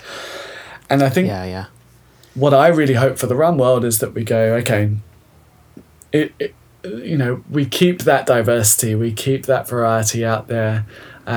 Yes, we know there'll always be great producers and there'll be shitty producers and mass-produced ones or whatever, but ultimately that diversity, that variety is something very, very special in the rum world, and I hope that we sort of bring it together, and we realize that, you know, another rum isn't our competitor, you know, another rum isn't against us. It's like, no, you know, whiskey is our competitor, gin's our competitor, you know, bloody vodka's our competitor.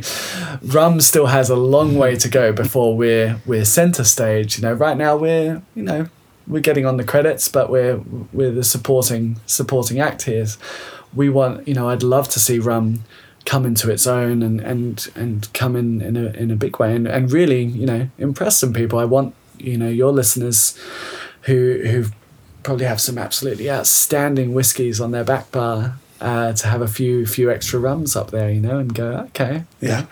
Because I mean, it's incredible. I look at what you guys buy in whiskey, and for the same price in rum, you can have you'd have a back bar, you know, 2 or 3 times the size at least, and you'd have some amazing stuff in there. So it's a great time to get into rum.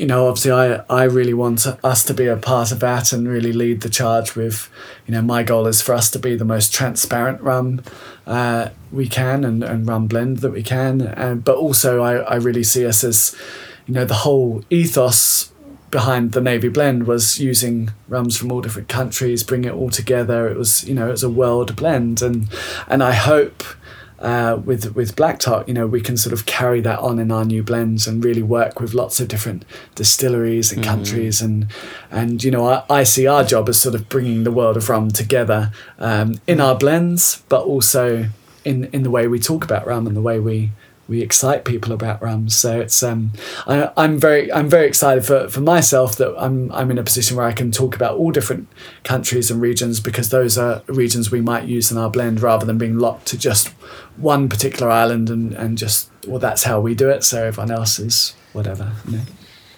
But what's fascinating about listening to you today, Mitch, is you're making me think of Holly Sidewand, who we just posted an interview with Holly just a couple of months ago or a few months ago, where Holly is a brand ambassador for the Bacardi single malt distilleries.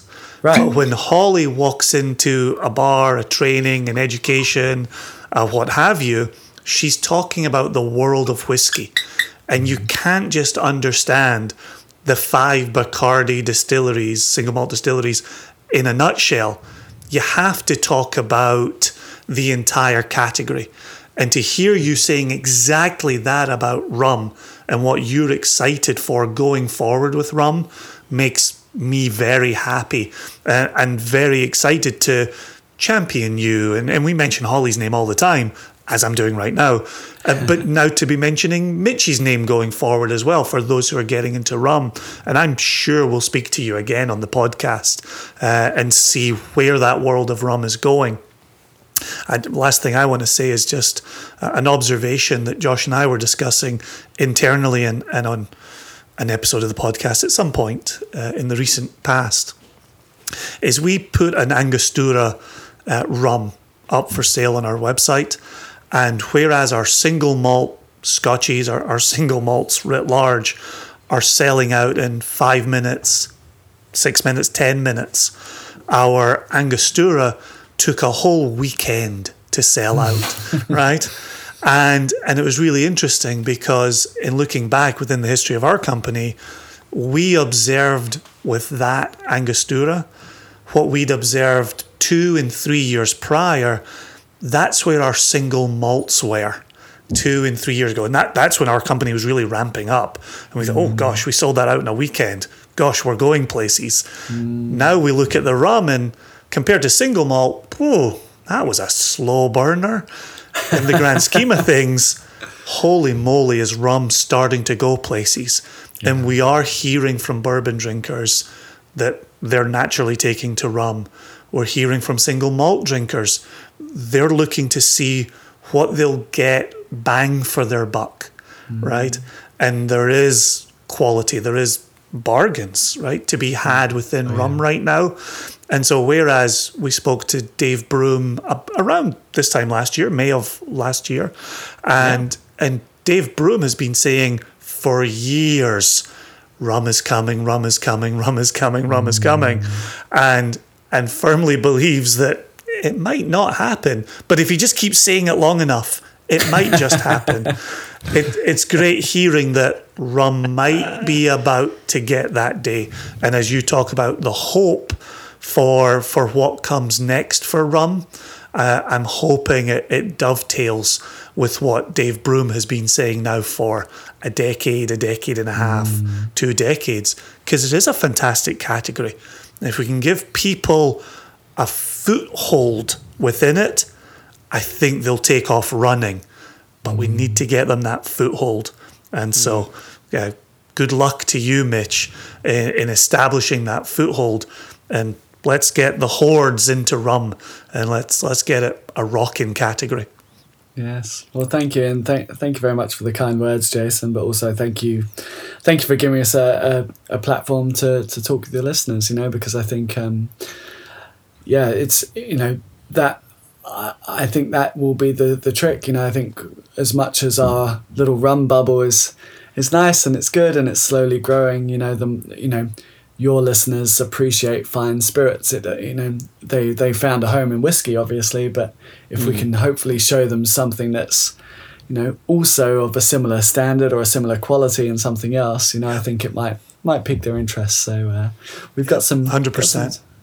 We've got some little tricks up our sleeves, so hopefully we can Love that. we can impress you guys when we get over there. Awesome. Well, thank you, sir. Thank you. Thank you so much. Thank you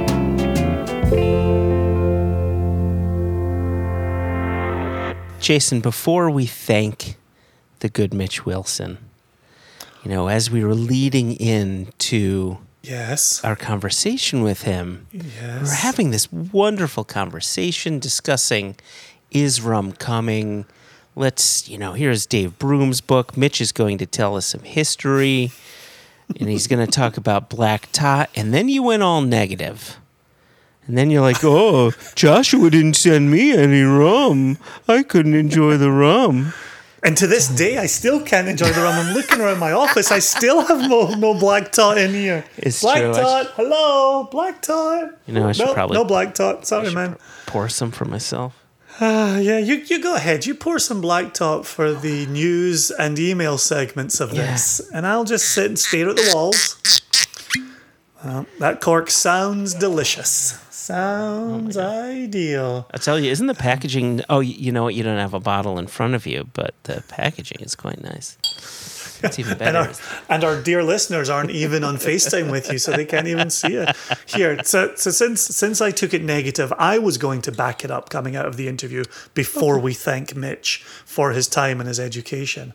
And I was going to say, you said a word, and we like to occasionally on this podcast stop for a moment to identify words that Joshua says wrong.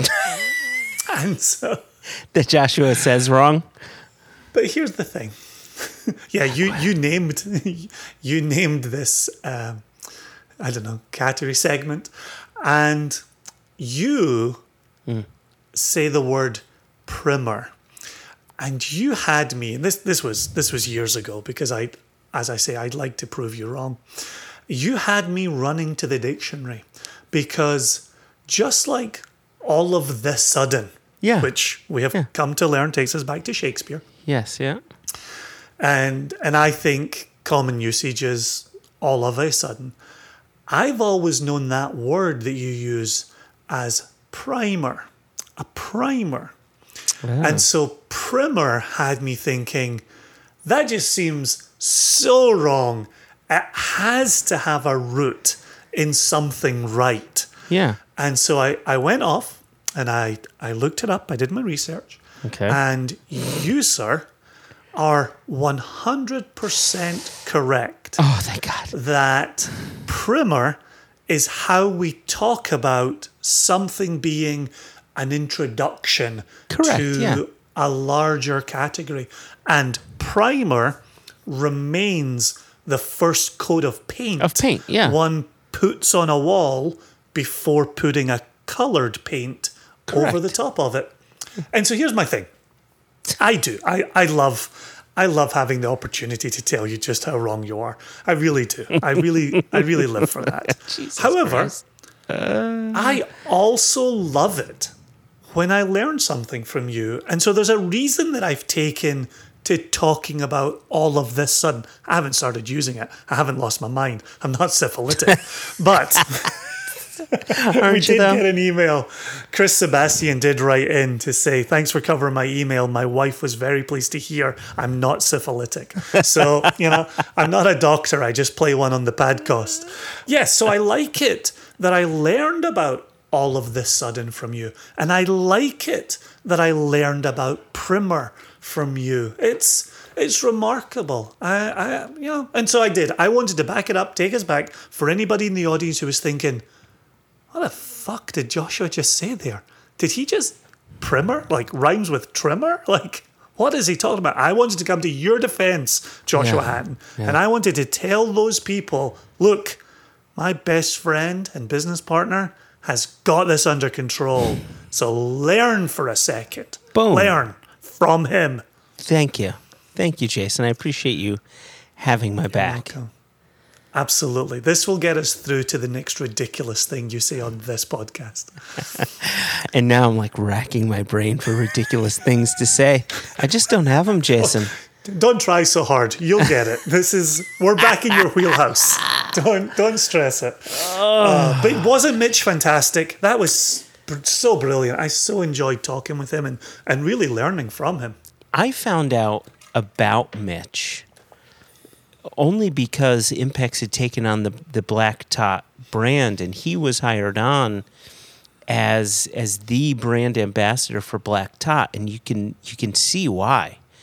I mean, his knowledge of rum is exhaustive, and as is his knowledge of the history around it. And this was, something interesting in talking with him, in listening to him, but also in talking with Richard Seal, which is an episode we'll be releasing a little further down, is actually you can learn about global history through the lens of rum. And I think 100%. that is such 100%. a fascinating idea that Well, it's the history of colonialism. It's the history of the slave trade. It's the history of the British Empire, and even all the negativity. And I'm putting even a sheen on it, talking negativity. that was transported around the globe, and it's another interesting one that you see, within the history of whiskey. There was a period where the landed gentry, the upper class, those with money, were not drinking whiskey because it was the drink of the peasants. Rum had the same thing going on, where in the newly founded, United States of America, rum was of the British Empire. And so, from 1776 onwards, the United States needs a drink of its own. Then you get the beginning of whiskey, Yeah, right? exactly. And whiskey with an E. And so it's interesting even how individuals and groups of individuals have defined themselves with regards to key spirits as well. Yeah, fascinating stuff, man. I'm excited to be, I wouldn't say dipping a toe, but jumping into this world of rum. And, I know you and I are planning to dig even deeper. So with that said, firstly, thank you, Mitch Wilson. It's been a pleasure. Cheers, we Mitch. really appreciate the conversation. And for our listeners, if you enjoyed this conversation, we hope you'll stick around. We are, like we've mentioned a couple times in this podcast, we will have a Richard Seal episode, and he is the guy behind Foursquare Rum. So that will be loads of fun. And he's another one in talking to him where he's framing rum within its history, as a category, and even talking about. And I just can't help myself, and I apologize if it's offensive to anybody who is a rum lover, but I can't help but come back to whiskey circles. It's how I understand, the spirits landscape around me. But to think about those who would be farming sugarcane and would have a still on site because they were farming that cane. But that's what they did in Scotland, right? Yeah. Right. But then you end up with kind of the gosh, I want to say ameliorization, and I'm not even sure that's the right word that I want to be using. Homogenization?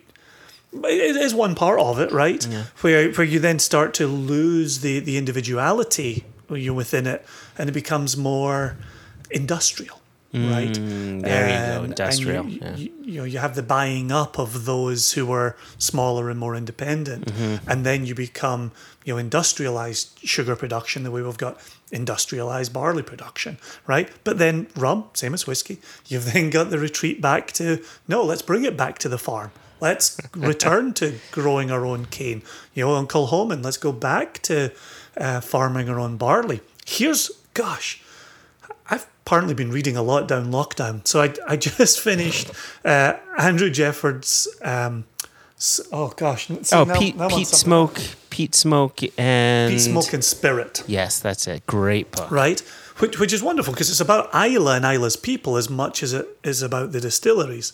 But he's talking to Mark French, who owns farmland in the Rins, right? And Mark French, the farmer, is talking about what the future holds. This book was published in 2004. He's talking about this incoming Kilchoman farmhouse distillery and how they're going to look to grow barley on this wonderful, some of the best agricultural land on all of Islay that overlooks Loch Gorm, right? That's on the edge of Macker Bay, right? It's phenomenal reading about that, knowing, now here we are, reading that in 2020 and looking backwards and knowing exactly what came of it, but also Kilchoman going on to buy Mark French's farm and buying Mark French's farmland. And instead of it being Mark French, the one with the distillery, it's Kilchoman that's now the one with the farm. Absolutely fantastic. Another recommendation for our listeners out there, if you got some time on your hands and you're sitting at home twiddling your thumbs. Well worth the read. Yep. Yeah, another captivating one. I first picked that up when it was first released and kind of leafed through it. And as I do with a lot of the whiskey books I bring in, I read the introduction, I read the first chapter, I get kind of the lay of the land, something else captures my attention and it goes on the bookshelf and I go off and I read the introduction of something else and then something else captures my attention. It's been really nice returning and just kind of catching up with things I started but didn't finish. So do we have much to say in the news? We do. We've got a little bit to say in the news. So let's wake up the paper boy. Extra, extra! Read all about it. Life story of Playboy Penny. Extra, extra! Extra, extra! Read all about it. Me and that Playboy in trouble again. Extra. Think he's awake? Without any shadow of a doubt. So I think we've heard enough. We've got a little bit of news, Jason, because tomorrow you and I are launching 2 new casks for sale on the website. It's true. It's really true. I like that our release schedule has now fallen in line with our podcasting schedule. Because I remember us announcing, if you're listening to the last episode on the day it went live, we were just about to release the Kalila. Which has been selling great guns. We still have a little bit left. We're actually going to take it off of the website for a little bit because We may have mentioned it on the podcast here, or maybe it was just on Facebook, but we now have 2 different shippers. We do. And- in 2 different cities with 2 different warehouses. Correct. And because of that, we have to choose, okay, which shipper is going to ship which whiskey. And because we've started releasing sherry butts, casks Yep. that have, many more bottles coming out of them, we're actually not selling out right away. And so It's tremendous. Absolutely tremendous. it's fantastic. So in this case, Caol Ila is being shipped by one retailer, but another retailer is about to start shipping, and I'll get into that in a little bit. Our next 2 casks, and so we're going to shut off Caol Ila for a little bit.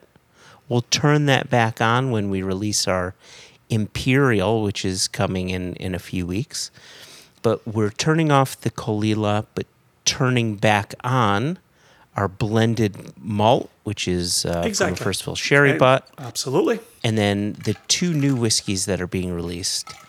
One is a 9-year-old blended Islay malt from a First Fill bourbon barrel, which is stunning. Yep. And then the second one is a 19-year-old, and this is the 3rd in our line of whiskeys we're calling Stones of Stenness. Yeah, and I just want to pivot back quickly. I'll let you speak more on the Stones of Stenness in just a second. I just want to pivot back quickly because I know we've talked about this previously, but this blended Islay malt is either from Diageo or Beam Suntory, which means it's either a combination of Caol Ila and Lagavulin or a combination of Bowmore and Laphroaig.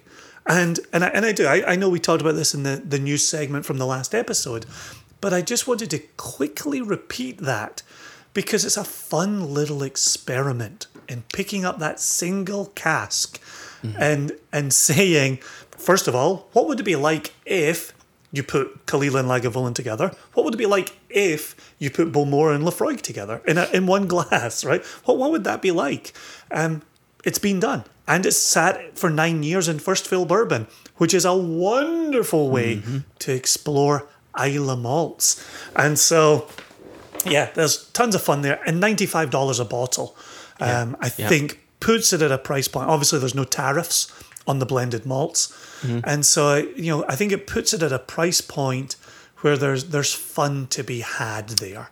And I know because it is First Fill bourbon, that one is going to sell out. There's no doubt in my mind. Yeah. Now, one thing that I want to make very clear here about the blended Islay is even we don't know exactly who the pairing is because the paperwork doesn't say as such. It says blended Islay malt whiskey. That's your paperwork.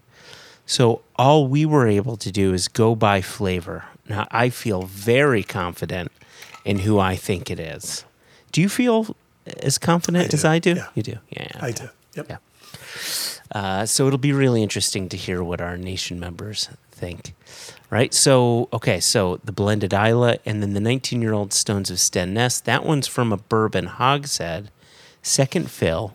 And actually, we got a fair few number of bottles out of that one, just around 300 from that decent number. cask. Yep. And that's 195.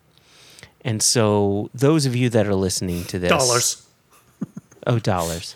Not drachmas. Not drachmas, not pesetas, not euros. $195. So for those of you who are looking to pick up the blended Islay or the Stones of Stenness, if you missed out on the blended malt, or maybe you said, you know what, I wish I had more blended malt, because we've gotten past the point of potentially selling this out within a few minutes. Oh, yeah. Yeah. Right? If you want to grab another bottle or two, please feel free to do it, and then you'll get your flat $10 shipping rate across that and the blended Islay and the Stones of Stenness. So this is going to be a really good sales day for our members because they're going to get a bigger deal here, or the opportunity to get a bigger deal here. Which makes it, somewhat selfishly, it's going to be a tough shipping week or two. Anything that becomes that good for nation members is going to have a knock-on effect on shipping. And so things are going to slow down on that part because we're going to be back to, okay, here's a 9-year-old blended malt. Yes, from Islay. Here's a 10-year-old blended malt. Yes, from various regions. Oh, and here's that 19-year-old Stones of Stinnes. Okay, boom, that goes into the box. Oh, yeah. So, yeah, we've always said it about our shipping. We try to go slow and steady. We try to limit mistakes as much as possible. You know, mistakes cost us money. There's just no getting away from that. We're a small company. Expensive mistakes in shipping are mistakes we can't afford to have. Mm-hmm. And so when it comes to having a 10-year-old blended malt from various regions going out the same time as a blended malt 9-year-old from Islay, we're telling our shipper, slow and steady. Get the 9 right to the people that bought 9, get the 10 right to the people that bought 10, and get the quantities right for people who bought multiples. Yep. So, yep. As they say, Jason, it's the age-old saying, slow and steady gets the worm. That's exactly it. That's exactly it. And then all those leaves fall off those branches when all of that sense is made. What else? Yeah, the fun continues. And then just because we like to start sowing seeds for it, we're starting to plan, talking about branches on trees and leaves on branches, we're starting to flesh out our 7th retail release and get a sense for what that might look like, not just for the United States, but also for the United Kingdom, Europe, and rest of the world. And then the other thing that I'll add on here, I mentioned before we have an Imperial coming out. That'll be the second in our woodcut series. Our first was the 30-year-old Bowmore, which was released August of 2019. It was. We're almost a full year around the sun on that one. Mm-hmm. And so come August-ish of 2020 will be our 30-year-old Imperial. That'll be $3.95, just as the Bowmore is, Bowmore was, but Shutter Distillery, 30-year-old juice. Yeah. For 2 seconds, you gave somebody hope somewhere that was going to reappear on the website. I know. He said this. Was? He said, damn it. And then the last thing that I want to mention, people have been asking us what's going on with those ryes you talked about, right? Yep, we have 2 ryes coming. We're going to have a bit of a deeper dive on that for our next One Nation Under Whiskey episode. We'll go a bit deeper into that, and hopefully, too, we might have at least a little bit more to share on our 24-year-old Kentucky bourbon from a famous distillery that experienced a fire in the 90s. And if we're going crazy with those, we might as well talk a bit more about Balcones that next time as well. Oh, jeez Louise.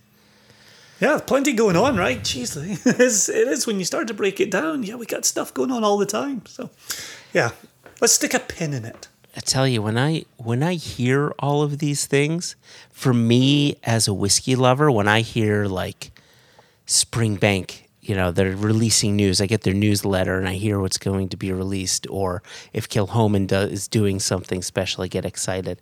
But every single time I hear this news, I think of this Adam Sandler clip in my head. I've got a big fucking boner right now. I see. Well, sexual arousal is not uncommon during periods of nervous tension. I do not take offense. I'm glad we never get too erudite around these parts. Jason. Joshua. Jason. Joshua. Jason. Joshua. Jason. Joshua, I feel so bad for our dear listeners. Here's the thing. We did have some emails come in, but this is one of the things I love about our listeners.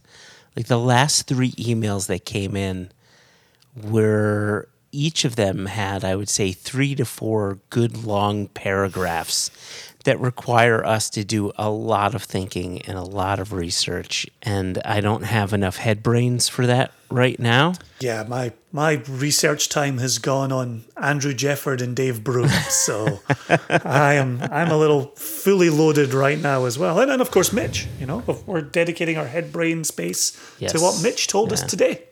Yep. So rather than bring up something big here, because it's been a long enough episode as it is, let's get out of here on a toast I'll raise some nice black tot rum. Jason, what do you have in your glass?